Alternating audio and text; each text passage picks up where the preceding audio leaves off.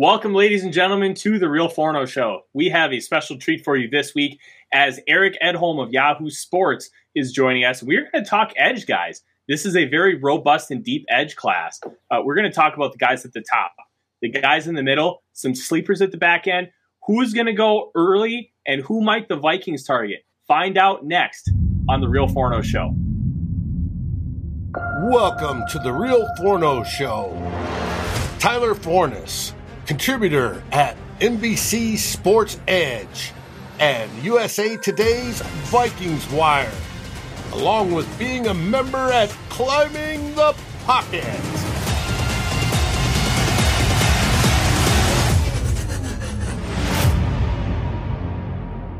Welcome, ladies and gentlemen, to the Real Forno Show. I am your host, Tyler Fornes, and with me today, as I mentioned, is the lead draft writer for Yahoo Sports. His name is Eric Edholm. Eric, I have a little message for you.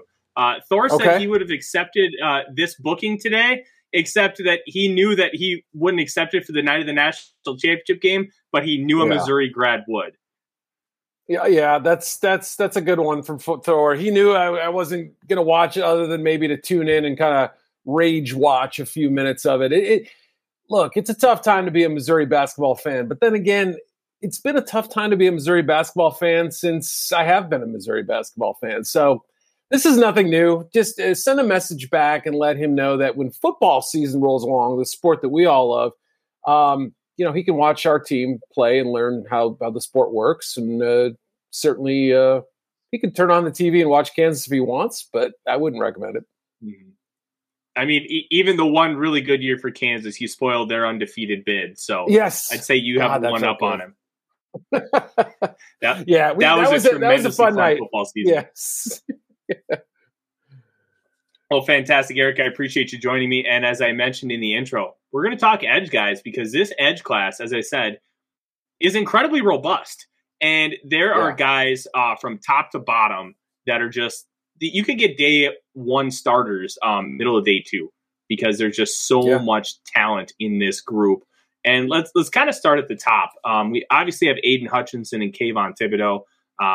When you watch these guys and look at them, how do you decipher your own rankings between the two? Because they each bring something a little different to the table, but their athletic profiles and their skill set on the field is tremendous.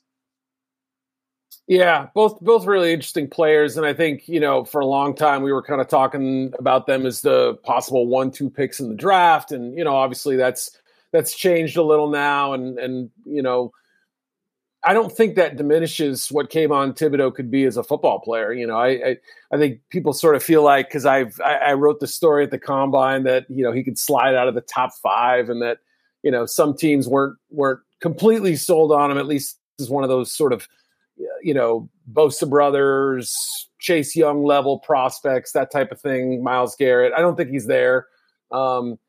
He's a different cat, but he's a smart guy. He's got a lot of charisma. He's got a lot of confidence. His, flexibility is really impressive. His, strength when he engages it is really impressive. He's probably got a little bit more versatility to his game than Hutchinson, but not a vast difference there. I think with Hutchinson, everybody focuses on the short arms and I think maybe make a little too much of that. I don't know that I see a consistent 13, 14, 15 sack guy in the NFL. I've compared him a lot to, I don't even know if he's going to be as successful a rusher as Max Crosby is, somebody who's really turned into one of the, top sack artists. But, the name Chris Long's come up a lot. I like that a lot. I think it makes a lot of sense. Here's a, high floor, high character player who will give you a lot of good reps. He'll be on the field all the time. He could stop the run. Although that part of his game is still, not perfect, and it's good. And certainly can penetrate the pocket, come inside on twists and stunts and things like that. They're both really good football players. This is a year where, they're being talked about in the top 5, 6, 7, 8 picks, whatever it may be for Thibodeaux. In a normal year, I suspect they'd be more like the 8th to 12th overall picks or, something in that range. But because of the lack of high-end talent, they've probably been pushed up a little bit.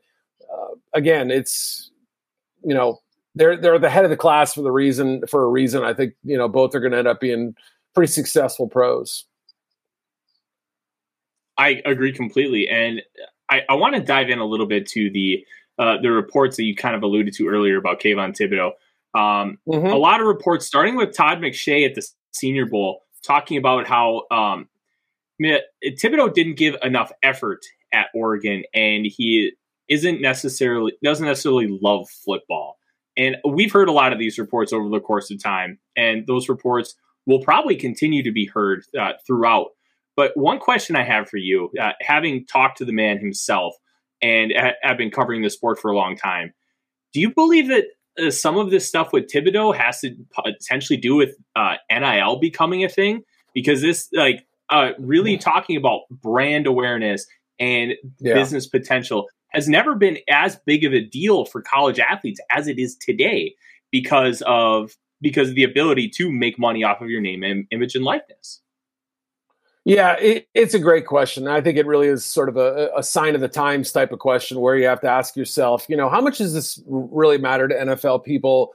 And through what prism should they be looking at this? And, if you go back and read my story that I wrote at the Combine, when I talked to a few people who, one decision maker and one assistant general manager in Indy, and one other person for that matter. I don't know if I quoted him in the story, but I used it for background anyway.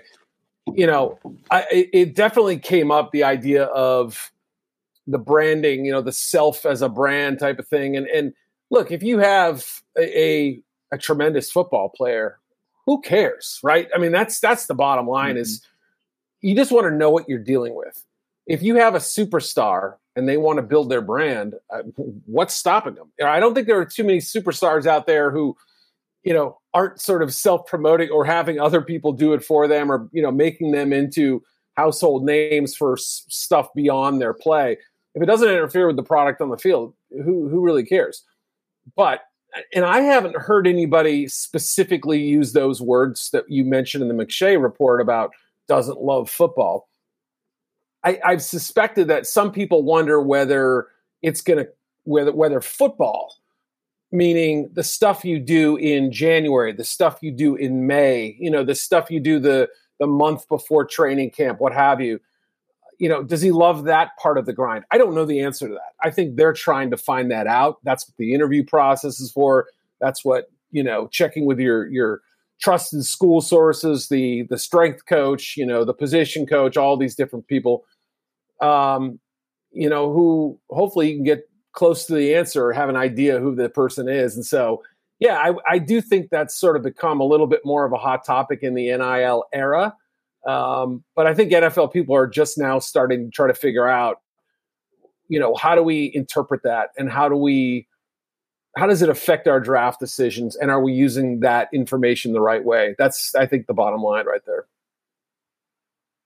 I think you said it really well, and it's going to be really interesting to see if that ends up impacting his draft stock. As of right now, we believe Aiden Hutchinson's going first overall. Everything is trending towards an edge player to be at the top, especially with the tag of Cam Robinson.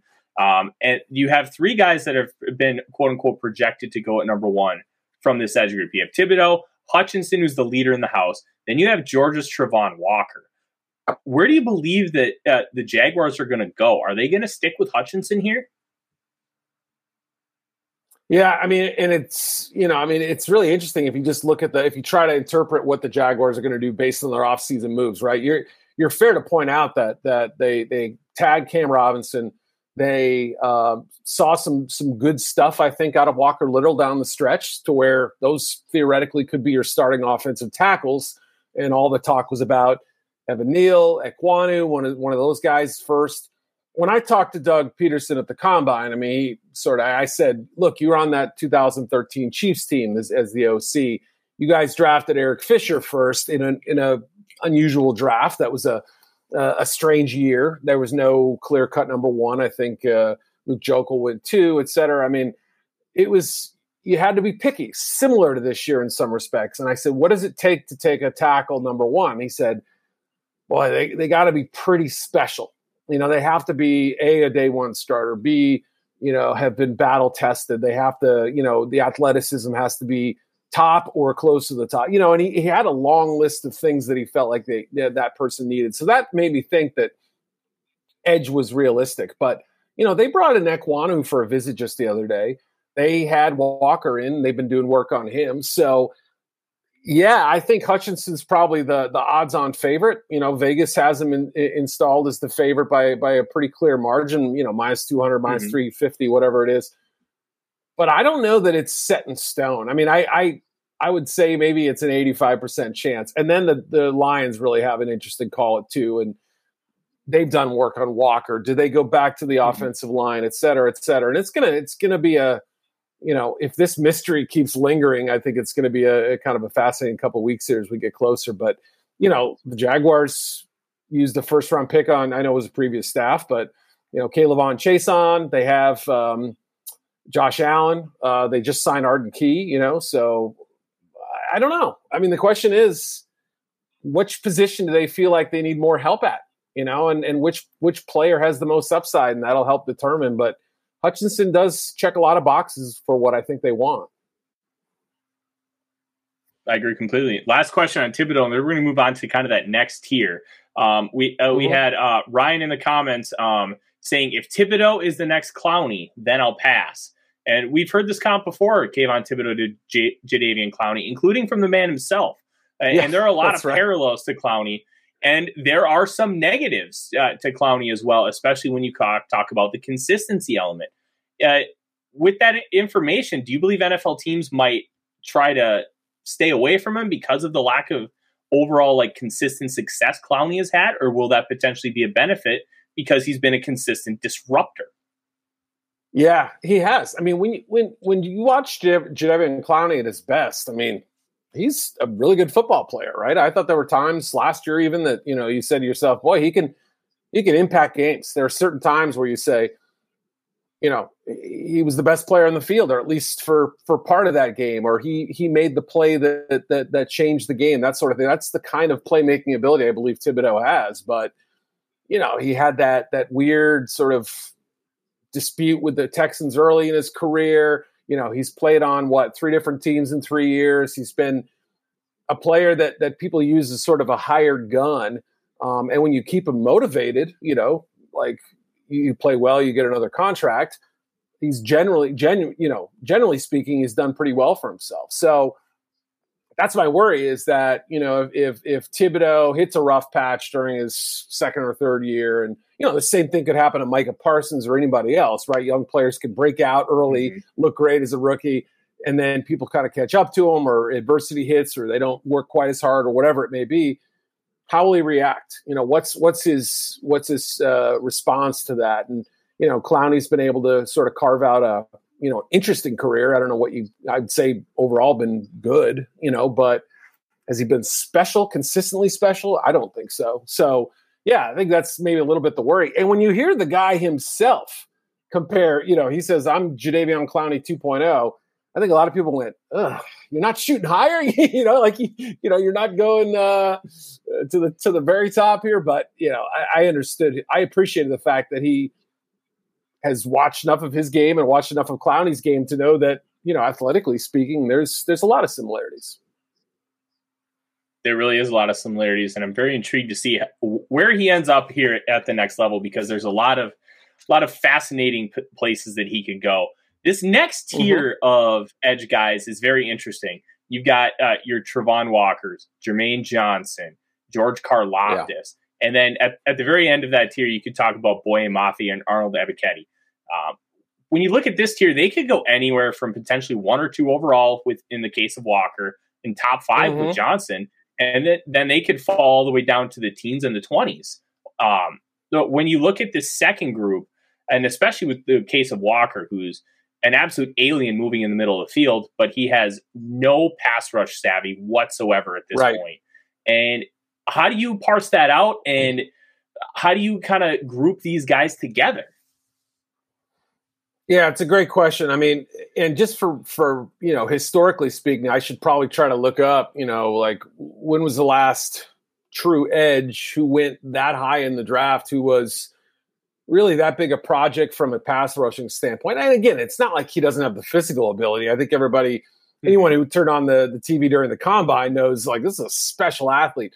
But, it's still raw in terms of his technique, in terms of, how he tries to set up blockers, stringing moves together, things like that, keeping his eye on the ball. I mean, there's a lot of different, aspects to it, reading run versus pass based on the, how the tackle sets and things like that. I mean, there's so many different ways to get better at this stuff. And if you have a good D-line coach or a veteran in the room and the right scheme, obviously that stuff can flourish. But, there are teams that have done studies that show that, if you're a consistent sack producer in college, you tend to be, you have more chance of being so in the NFL, whereas the other way around is a little bit more of a reach. So that's fascinating to me. But again, I understand why he's being considered at that point.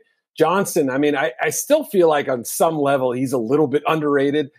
I get that he had to get out of Georgia and a little bit older, but, we watched him down in Mobile and he was, for 2 days he owned practice and then he said, all right, I'm good. I think I've done what I came here to do. And just a relentless guy. And I think pretty good against the run as well. And, there's times a little bit of a bull in a china shop, but still I'll take that. I mean, I'll take a disruptor who, needs to sort of clean up a thing here or two there, but he's competitive. He's confident. He's got the athletic traits you want to see at the position.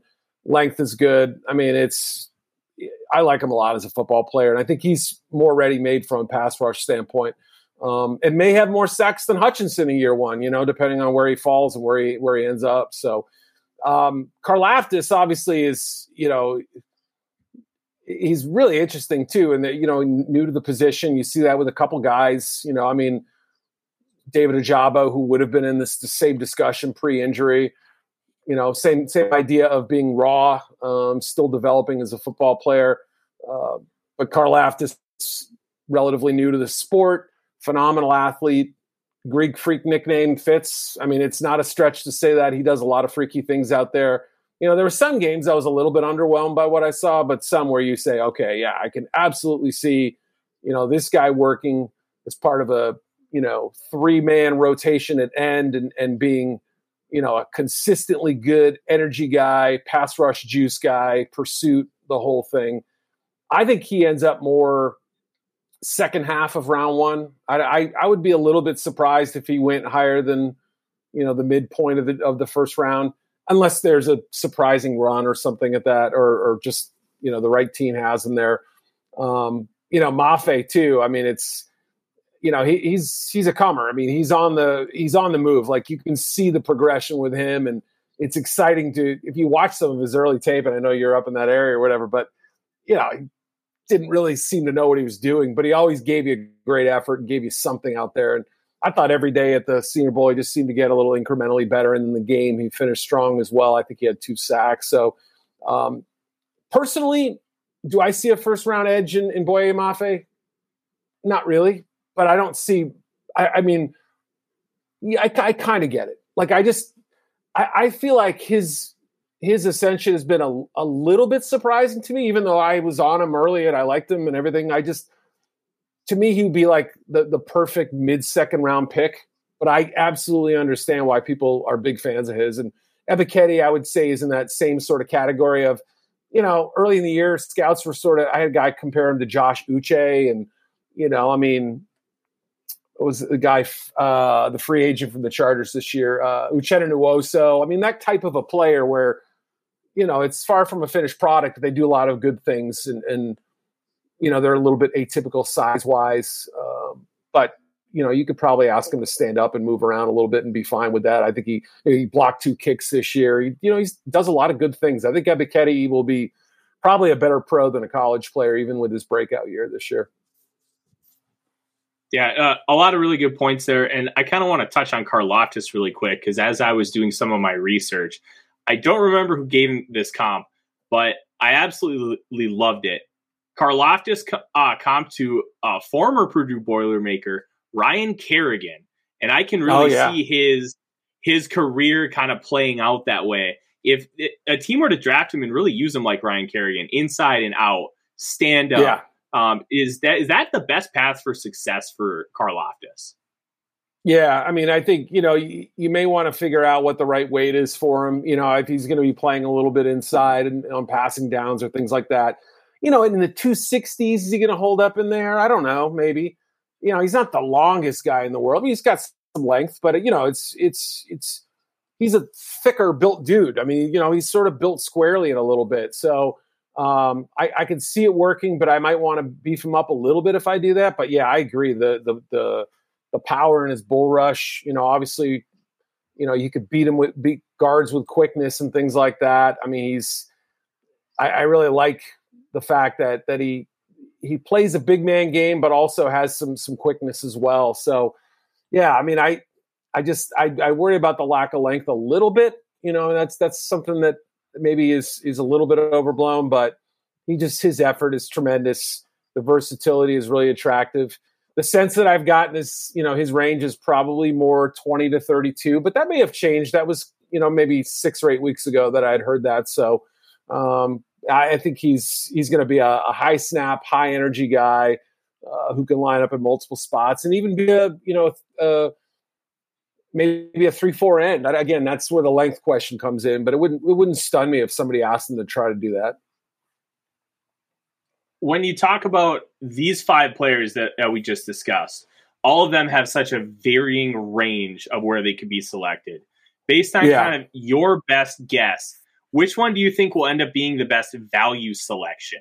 Where they get picked is going to be more in line with their talent? Because Walker at this point could go top 3. And then Jermaine Johnson's got a range of like 5 to 15. And then Karlaftis, Mafe, and Ebiketie are kind of all over the board. Which player is going to be selected with the best value? That's a great question. I like the way you framed that, because at that number, let's say Walker goes second, or even fifth for that matter. I have a hard time thinking that he's going to end up being this tremendous value at 5, right? To where we're saying, oh, he should have gone first or second. I mean, maybe, right? Again, those tremendous athletic skills. The character seems to be there, the work ethic. So, he may have been overshadowed a little bit in that defense. He wasn't asked to sort of be this massive playmaker in that scheme either. So, I see the path for success for him, but kind of rule him out for that reason, and probably Johnson as well, especially if he ends up in the top 10. So I think I would probably say Ebiketie. I mean, I think that's the one where you say to yourself, would it be stunning if he lasted until the Colts pick at 42 or something? No. Could you also see him sneaking into round 1? Yeah, sure, absolutely. But, because of the depth of this class and so many different types of bodies and games that, people can be a little pickier and choosier on that stuff. But, he's got the hand strength and technique. He can win in a lot of different ways. I think he's a pretty versatile player, even if you're really only playing him in one spot. I mean, I think he can string run plays out laterally. He can, he's got eyes for the passing game. I think he's, we've seen him impact the kicking game with the 2 blocks. I just think his pass rush arsenal is pretty impressive. I mean, I'm not a pass rush specialist by any means, but you can see him. He throws the kitchen sink at people. And so I think he's one of those players that if you don't ask him to play 800 snaps in a season, where he's more of a 35, 40, 45 a snap a game guy, a little bit below that level, he could be really good. And I think it's crazy to think, because especially given his unusual path, right? I mean, learning the sport later, going to Temple, unheralded really until last year in a lot of ways. So, yeah, I would like him to if he gets in the perfect spot, he easily could be that value guy. I agree completely. And then we'll move on to some mid-day 2 picks and day 3 sleepers here in just a second. But when you talk about this group, when it pertains to the Minnesota Vikings, they have a needed edge. Is it their most dire need anymore with the Za'Darius Smith signing? No. But they don't have any concrete plan after this season at the position of edge. When you talk about pick 12, is there a player that makes the most sense for what Ed Donatell is likely to do, and that's run a Vic Fangio style defense? Yeah, that's the interesting part. I mean, especially if they truly plan to go to that, that odd front and everything like that. I mean, I would probably say that. I mean, obviously, assuming Thibodeau isn't there, because he could stand up and rush and do all those different things. Yeah, I mean, Johnson would be nice, but I think his responsibilities would be a little bit more limited. I mean,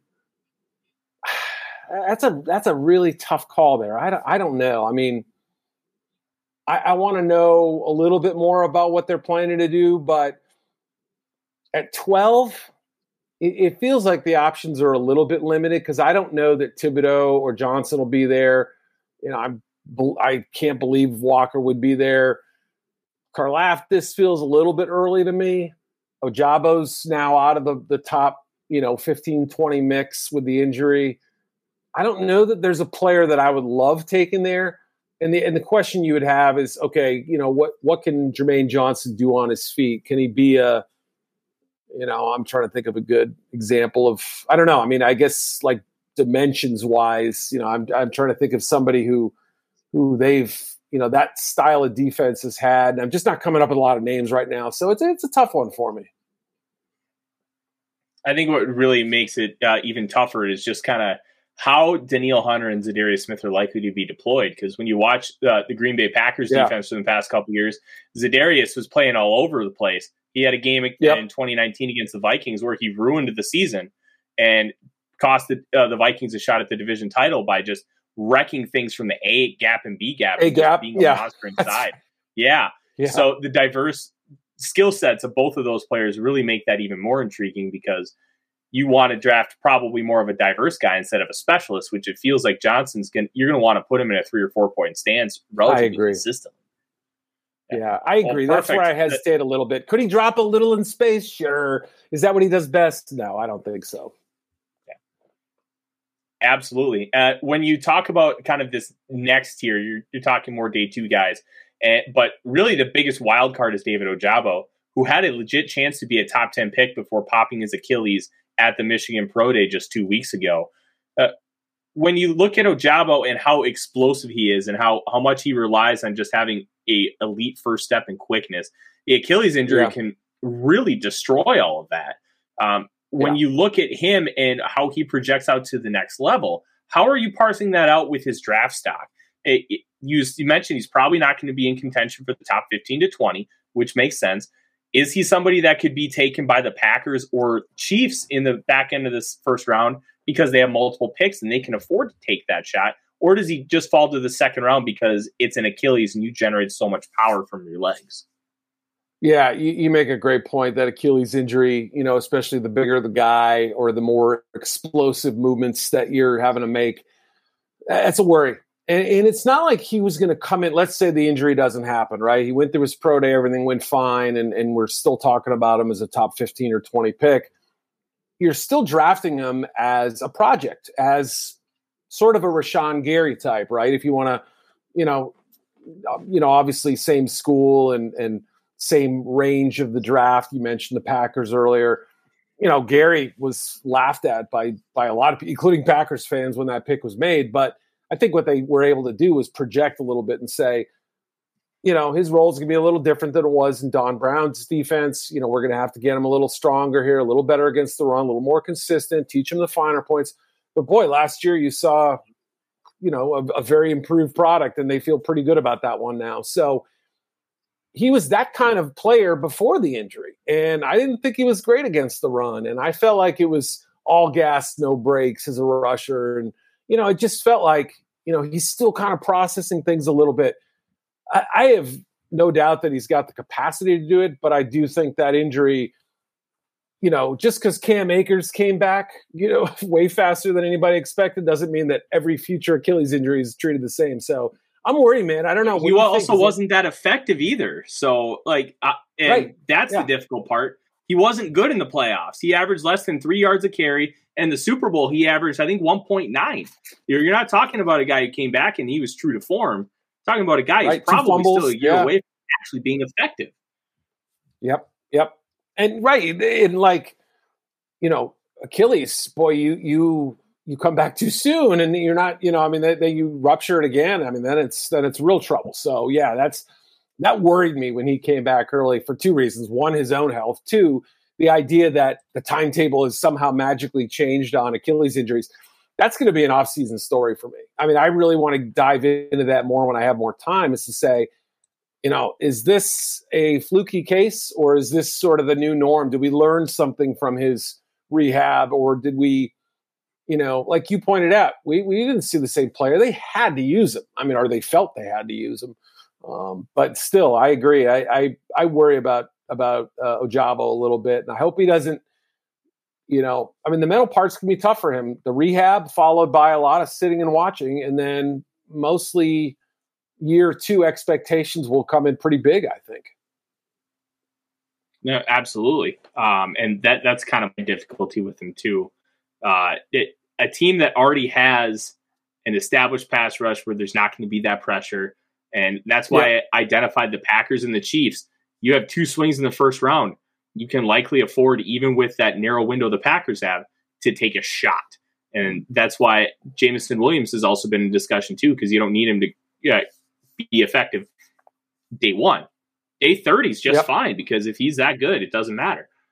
As we kind of move on, because we've got just a little bit of time before we jump into the mock draft, sleeper guys. There's a couple guys that I really like in the mid to late rounds. One of them we saw in Mobile, D'Angelo Malone. He's a little slender, but I absolutely love his burst and bend around the edge. Alex Wright from UAB is another guy that I've really enjoyed watching. And Tyreek Smith was really fun to watch in Mobile. And there's some other guys. This edge class arguably goes 20, 25 deep. And you're talking about Jeffrey Gunter from Coastal Carolina potentially being a 7th round pick. 6th rounder, right? 20 to 25. Yeah, and that to me is just insane, because he's a very good player. Who are some of your favorites in the back end of this group that you think can make a real contribution early? Yeah, early. Okay. Who could do it? And it wouldn't shock me. Sam Williams. I mean, he's got a lot to learn, and there's some character stuff. And, he's not, there's a reason why he didn't get a Senior Bowl invite right away. And, there's a reason why he's not being talked about as a first or early 2nd round pick. And his pass rush technique, I don't think is anything special. It's a little crude in some ways. It's like, let me maul the tackle, run right through him if I can. And sometimes it works, but, his effort is so there. And, and I heard some of the quotes from the combine, just sort of him feeling like he was a little bit disrespected and things like that. And, I could see him being an energy guy and really, landing in the right system and doing pretty well for himself. He's fascinating. I guess I'll say it that way. I can't quit him. That's another way to put it, I guess. Josh Pascal, I think, is an underrated player in some ways. Another guy with some special teams value and a little bit of versatility, I think can, line up in a number of techniques. He's got some length to him too. Kentucky's had a sneaky good sort of NFL minor league feeder system, if you will. I mean, they've had some players develop in the last few years. They're well coached. I feel like he might be one who, again, sort of a better pro than college player.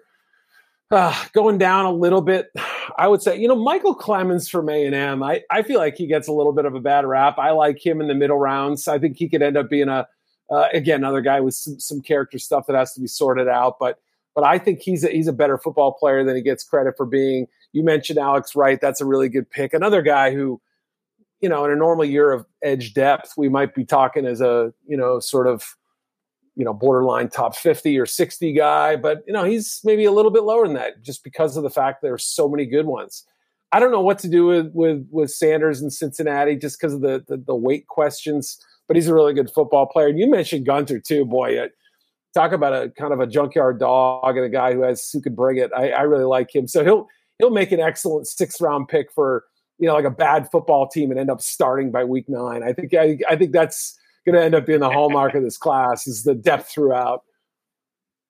No, the depth throughout this class is just crazy. There are 2 more guys I want to touch on, and then we're going to get to that mock draft. USC's Drake Jackson, who's mentioned in the comments, and then Virginia Tech's Amari Barno.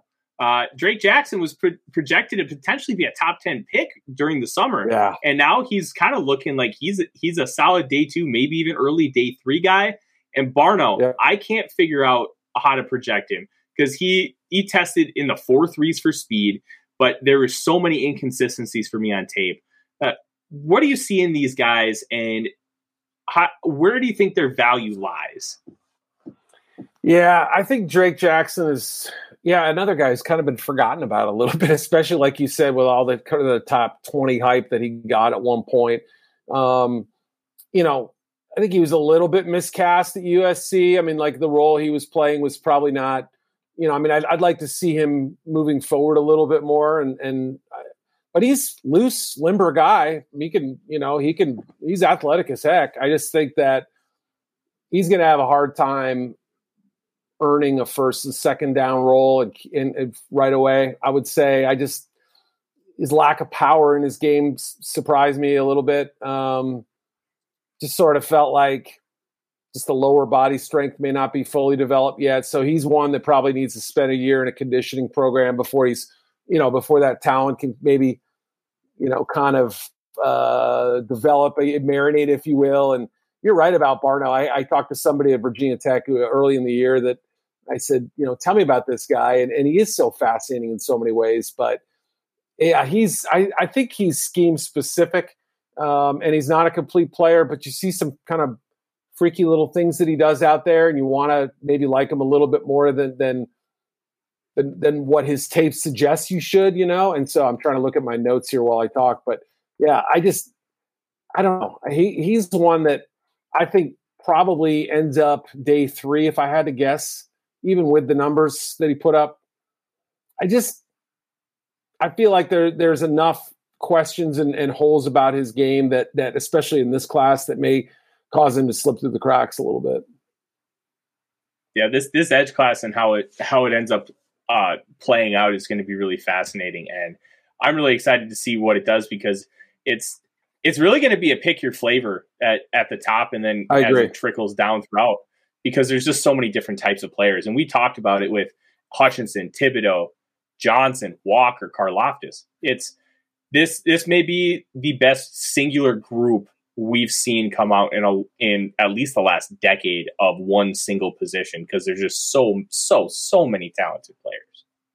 Yeah, from a depth perspective, absolutely. Again, I don't see Hutchinson as a Nick Bosa. I really don't. I don't think he'll ever be that destructive game changing player. But I'd be shocked if he wasn't something, right? I feel pretty good about Kayvon Thibodeau having some strong moments in the league. Walker, there's so much upside. It's hard not to like him. So for a top 3, that's a pretty good start. And then, really, I would say from the mid-1st until about the mid-4th round is unusual to see that much depth. So last question, and then Dave will have you get the mock draft set up here quickly. If you were picking for the Vikings, where is going to be your best value spot to try and maximize? Because one thing we know about Kwesi Adofo-Mensah, he is a market manipulator, and he is an expert on maximizing value. Where do you think he's going to end up maximizing the value of this edge class? Yeah, I think it's going to be somewhere on day 2. If I had to guess, and I know they've got, I think they have their original picks, if I'm not mistaken, and then there's a little bit of a gap. So, yeah, I think it's probably going to end up being. I mean, my gut says probably the second round pick is going to still give them a player that I think they'd feel pretty good about. But it wouldn't stun me if it was the third rounder, or if they felt like they, could move back from their second round pick or move up from their third round pick. So somewhere between, I don't know whether they're at 45 or something and 75 or wherever, somewhere between those two picks. I think is where the likelihood is that, you want to get, a Logan Hall and make him a 5-tech. Sure, you can do that. If you want to get a Dominique Robinson in round 3 because you think he's got upside, great, you can do that. Nick Bonito is more of your 3-4 OLB type, whatever. That he should be available in that range as well. So I think the options will be more plentiful, and somebody will fall, some unexpected, or one or two for that matter at that position because of what we've talked about. Absolutely. Dave, let's get the mock draft machine rolling. And as we do that, I'm going to talk quickly about our sponsor, Lake Monster Brewing. We will be live on Friday, April 29th, not February. February just happened. Going live at 5:30 Central Time for the NFL Draft, talking Vikings, talking how the first round shaped up. And we are going to be live all night. Make sure you come join us and get a delicious Lake Monster brew from the brewery, or you can stop by my liquor store. You can hit me up, and I will tell you exactly where that is. Eric, this is how it's going to work. We're gonna talk about each pick, and we're gonna make the pick with the Draft Network Mock Draft Simulator. And I'm gonna let you kind of take control because they have heard all my opinions on all these guys and how the board's fallen. We've taken receiver at 12. We've taken edge player. We've taken corner. We've taken Malik Willis. We've done just about everything. So the goal of this show is to educate these great Vikings fans about the different possibilities. Because with a new GM, you really don't know any of the thresholds. You don't know what the priorities are going to be. We don't really know much at all. We can project, but we don't know. So, yep. Dave, let's get it rocking and rolling. We are going to start the draft here. Mateo, no, I do not ship out of state. Unless you have a distributor's license, it is illegal to mail beer. So I am not a.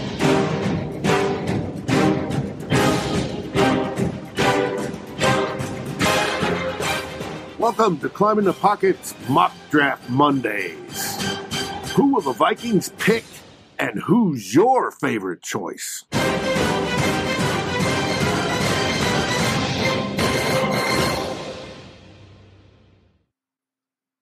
That intro gets me excited every time. And the best part is my guy Bailey Zappi finishing it off. Oh, I love me some Bailey Zappi.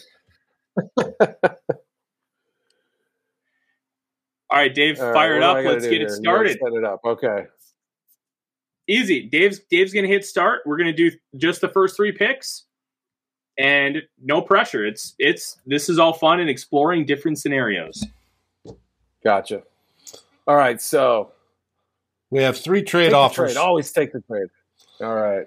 First one. You're going to have to help me with that. Yeah, it's hard to see. I know. Cardinals want us to move down to 23.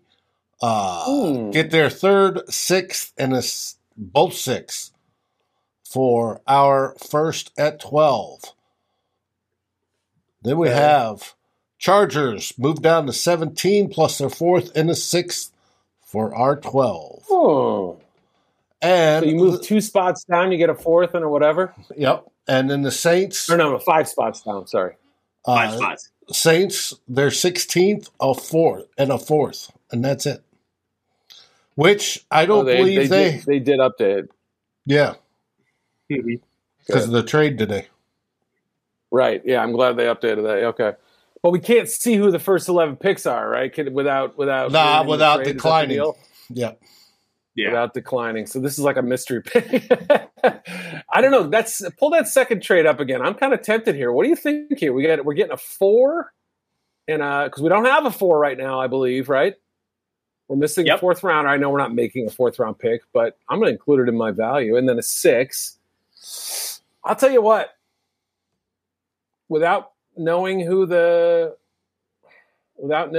guys on the board are, which does make it tough, that one would tempt me the most. But should we just go traditional choice here? What do you think? I'm okay with taking the offer. And what's really intriguing is getting the 6th round pick would give the Vikings 4/6, which would give them ammo to move up in rounds 4, rounds 5, and even in round 3, even just to go up a couple spots. So it gives us ammunition. I think we take the trade and let the Chargers come up for either Jordan Davis or a wide receiver.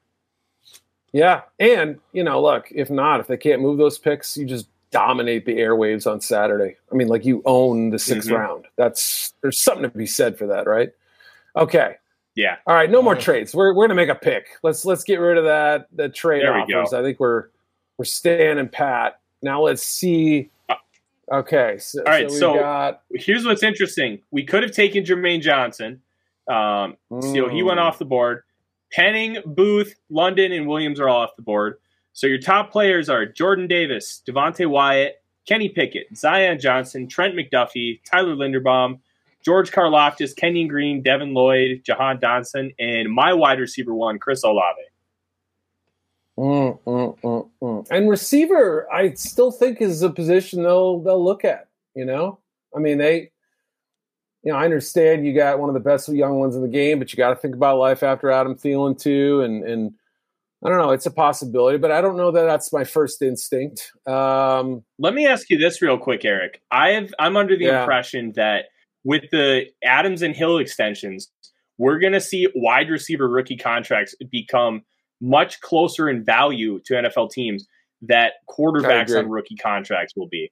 So I think it's even more in play now than it was 2 months ago. And Kevin O'Connell loves 3 wide receiver sets.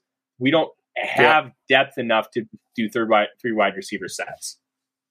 Right. You've got KJ and what else, right? We don't really know if who do we even have here? Amir Smith-Marset and BC Johnson. BC, right? Yeah, okay. I tell you what. It just feels like it makes a lot of sense to. The question is, though, the Browns, it wasn't clear how they valued the wide receiver pick in wide receiver position in the draft previously. But the point you make is a good one, which is with all the contracts going up as far as they are, to be able to get 5 years at a discount rate. I really do think it makes. Plus, again, I like KJ Osborne. I really did. I watched him coming out, and I felt like this was, a very draftable player, good football player. Wouldn't it make sense to add another guy? I'm really tempted because you don't need the nose tackle, right? I mean, you got Tomlinson and who else? Mm-hmm. I mean, Harrison Phillips. I know this is taken, and Harrison Phillips too, right? Yeah.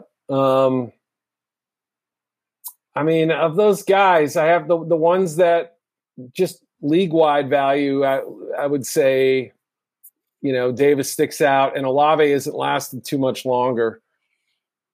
Should we do it? Should we take a wide out? Do it.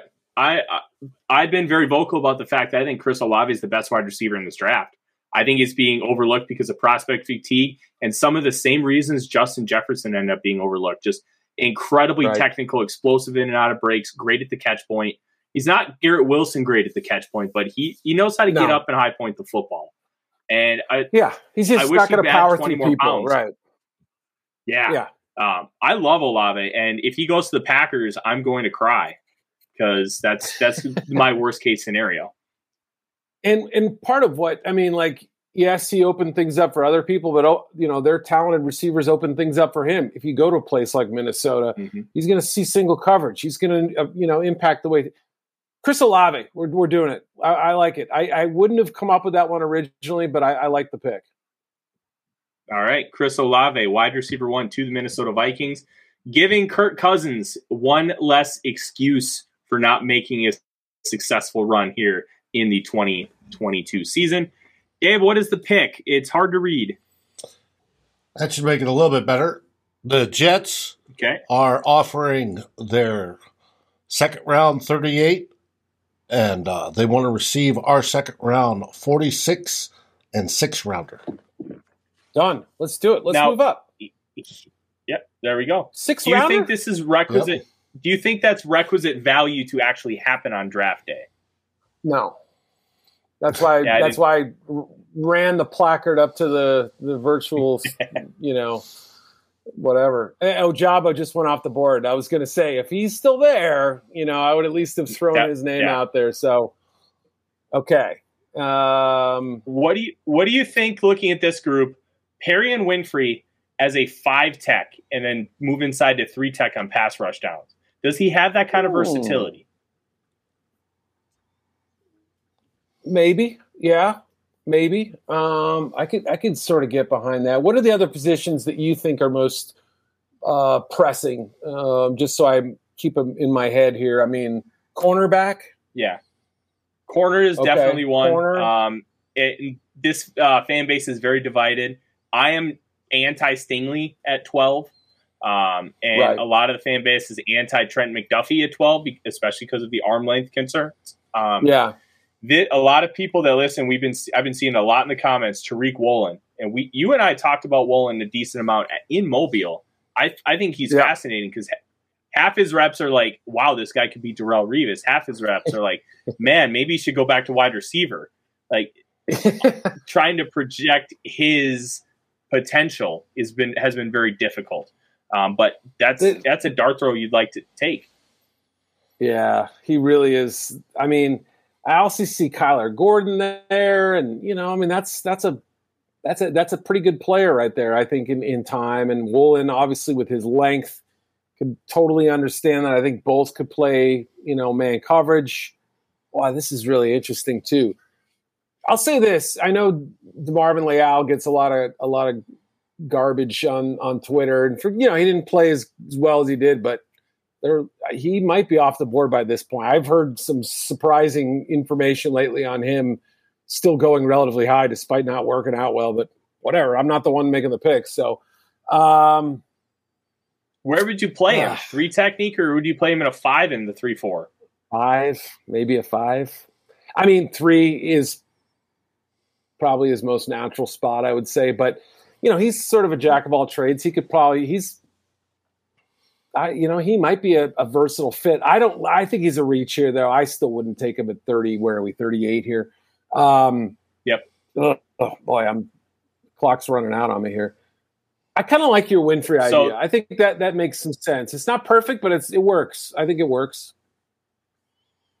There we go. Perry and Winfrey, the absolute game wrecker that we saw in Mobile, Alabama, where they were double teaming him in simple drills, which was one of the oddest things I had seen. Yeah. He almost who did he almost get killed? Was it Ritter in the first day or something like that?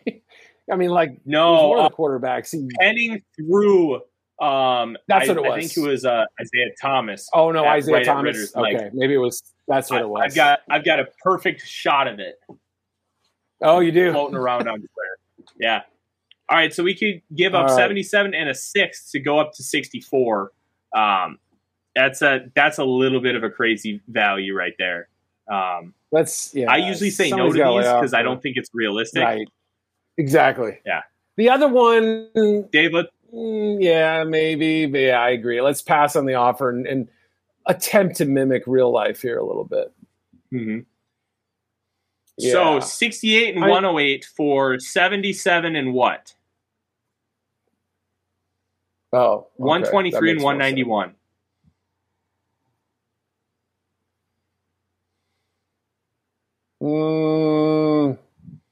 So it's a 3 for 2 and you move up. So, yeah, I agree. And then you move up 15 in the 4th round. That's so far from realism. Yeah, I agree.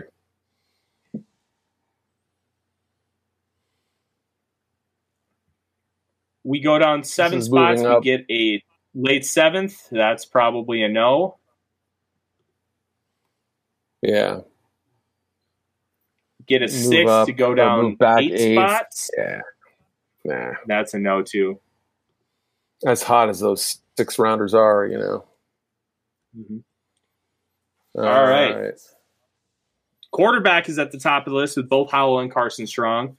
Darian Kinnard, Darian Beavers, Chanel. What do you think of Chanel? Like, one, where would you play him? I've seen some people on Twitter talk about him as a top 20 player in this class.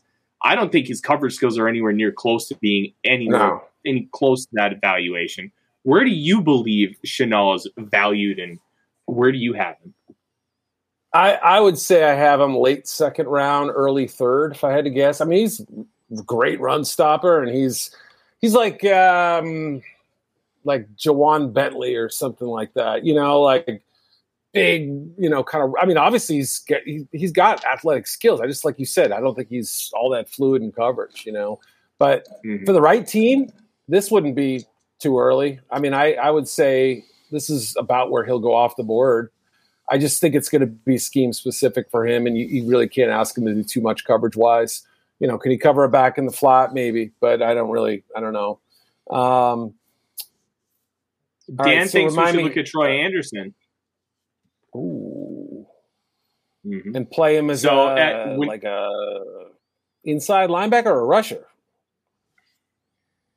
I think you'd have the flexibility to do a little bit of both early on and try and figure out what suits him the best. Ideally, I think he'd be the Eric Kendricks replacement if you make that selection here. Linebacker is a decent need. Edges as well, so you could kind of do a 2-for-1 special, especially as you figure out how you want to utilize him. Safety and corner and guard are probably the 3 biggest needs here for the Vikings. Well, I was going to say Kennard as a possibility there. That's. I'm glad you mentioned guard, just because I thought, but Abraham Lucas still on the board too. I like him better than Petty Frere. Did he play inside though? No. The one position the Vikings don't need is tackle. Is a tackle. Yeah. No, I'm just looking at who's available a little bit. Like Ed Ingram, I wouldn't take this high. I don't think. I assume the Vikings don't need to draft like their 18th tight end. Ooh, Cole Strange. Just visited the team have a too, right? Tight end, actually. Yes, he did. The sneaky need is that Irv Smith's going to final year of his deal. He's a move tight end, not a great blocker, and there's no depth behind him. So it is a sneaky Did they lose need, Conklin? but it's not one of dire consequences. Yes, okay. Conklin went to the Giants. Oh, that's right. I was trying to remember. I didn't even remember that one. Yeah.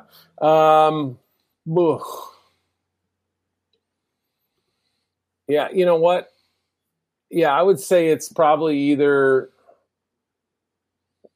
They brought in Strange. Strange is pretty good, man. I like that guy.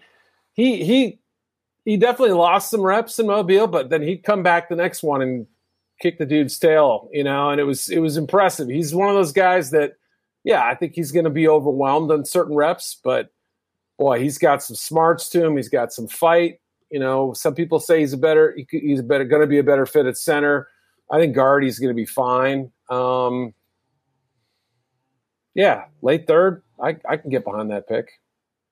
I mean, I personally think the Kentucky kid's a little better, but I think they're pretty close. Is he better in a wide zone? Because that's the one concern I have with him. Good call. Strange would be better in that, I think. You're probably right on that. All right. Cole Strange. That wraps up the draft. So we ended up with Chris Olave, Perrion Winfrey, and Cole Strange.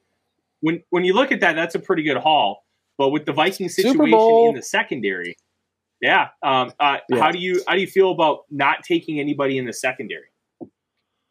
I mean, not great. If I'm being honest, it didn't really, it didn't line up perfectly, and that's the nature of the draft. Like I always say, if you sit there and as a GM and worry about every need, like, well, we have these 6 needs and we have 7 picks, we better nail. It doesn't work out that way. Some years you're going to not come out of the draft with a need, right? And guess what? As we've seen this offseason, people are more open to trades. There's certainly going to be. It's not as like it used to be, but there will be some post-draft cuts, June 1 cuts, what have you. There will be contract disputes, players who want out, get traded, whatever. You can fill your needs in other ways. This is not the end of the line, as I always tell people. So take the best football players. Maybe you take a shot on a guy in round 4. I can't think of somebody off the top of my head, but I would rather have 3 great, or good to very good, maybe great players with Olave and Winfrey, that as opposed to filling a need and getting somebody who's not as good. That just seems like, the way you have to think of it. Absolutely agree. Eric, I want to say thank you for taking your time out of your day to come on the show. And it really helped me educate the fan base on this edge class and how we can make the Vikings better. I know you have a lot of really fun stuff coming up with Yahoo. What do you have coming up for the people, and where exactly can they find you and your work? Yeah, go over to Yahoo Sports. My Twitter handle is Eric with a C _Edholm. And biggest thing, closest to my heart, most important thing I'm working on is carrying on the tradition of the late Therese Paylor, who made the All Juice team his baby, his project for years that he did. His last one was in 2020. We lost him last year. It was so stunning. It still is in a lot of ways. And the outpouring of of well-wishing has been so strong even now. I mean, people are still asking about him, but I mean, literally I went to teams and said, hey, we're working on the Juice team. Can you maybe throw me some names? I haven't had one person say no, because they all love Therese. They loved his work. So we're putting that together. I believe the 19th is when that one's coming out. So we got a little time to work, and I'll probably squeeze out a mock draft and a few more scouting reports in between now and then. But yes, the All Juice team will be carried on one more year. Rest in peace, Therese. We're still thinking about you, buddy. The All Juice team is one of the best pieces of the year. I'm looking forward to it, and it's really cool that you guys are carrying that on in his honor, because he was, as you said, one of the best. Yeah, support the Therese Paylor Foundation. His alma mater, Howard University. Sell T-shirts. If you don't have an All Juice team sweatshirt or T-shirt, I've got like 7 of them. Just go buy them. They're awesome. They're comfy. They look great, and it helps a tremendous cause supporting Black journalism at Howard University in Therese's memory. Perfect. Well, we'll make sure we include it in the show notes, and I'm going to go shopping here in a little bit. Dave, we have a lot of stuff coming up this week. Welcome to the show. Hey. Yes, we have. Tell us what we got going on. Tomorrow night we have In the Huddle. Jason and Miles have been working on what they plan to talk about. It's pretty interesting. You'll find out tomorrow. Wednesday, we have Vikings Happy Hour. We will not be at the brewery this week. We'll be in our own haciendas, and we'll be talking some good stuff. And there is a guest. I didn't look up, but I guarantee there is a guest. Should be fun. Thursday, unfortunately, unless there's some really earth-shattering news, you will not have Viking hot takes. And then, of course, back on Saturday, once again, you get myself and Darren Campbell as 2 old bloggers. We want to thank our favorite beer in Minnesota, Lake Monster, for such a great show. And Eric, I want to tell you, I appreciate you coming on, talking draft, helping educate us and the fans on some of those edge prospects. It is good to know you can never have enough, just like the corners. I always like the big guys in the front that can rush and annihilate a quarterback. It warms my heart. Yes, sir. Tyler, what do we say? Well, hey, with that being said, from Dave, from Eric, and myself, have yourself a great Monday. We hope we turned a little purple, and Skol. Thanks for watching. Like, subscribe, and ring the bell, and rate us on your favorite aggregator. And a special shout-out goes to our partners, The Daily Norseman, where the best Vikings content can be found, and to Lake Monster Brewing, home of the best beer in Minnesota. Skol, everybody.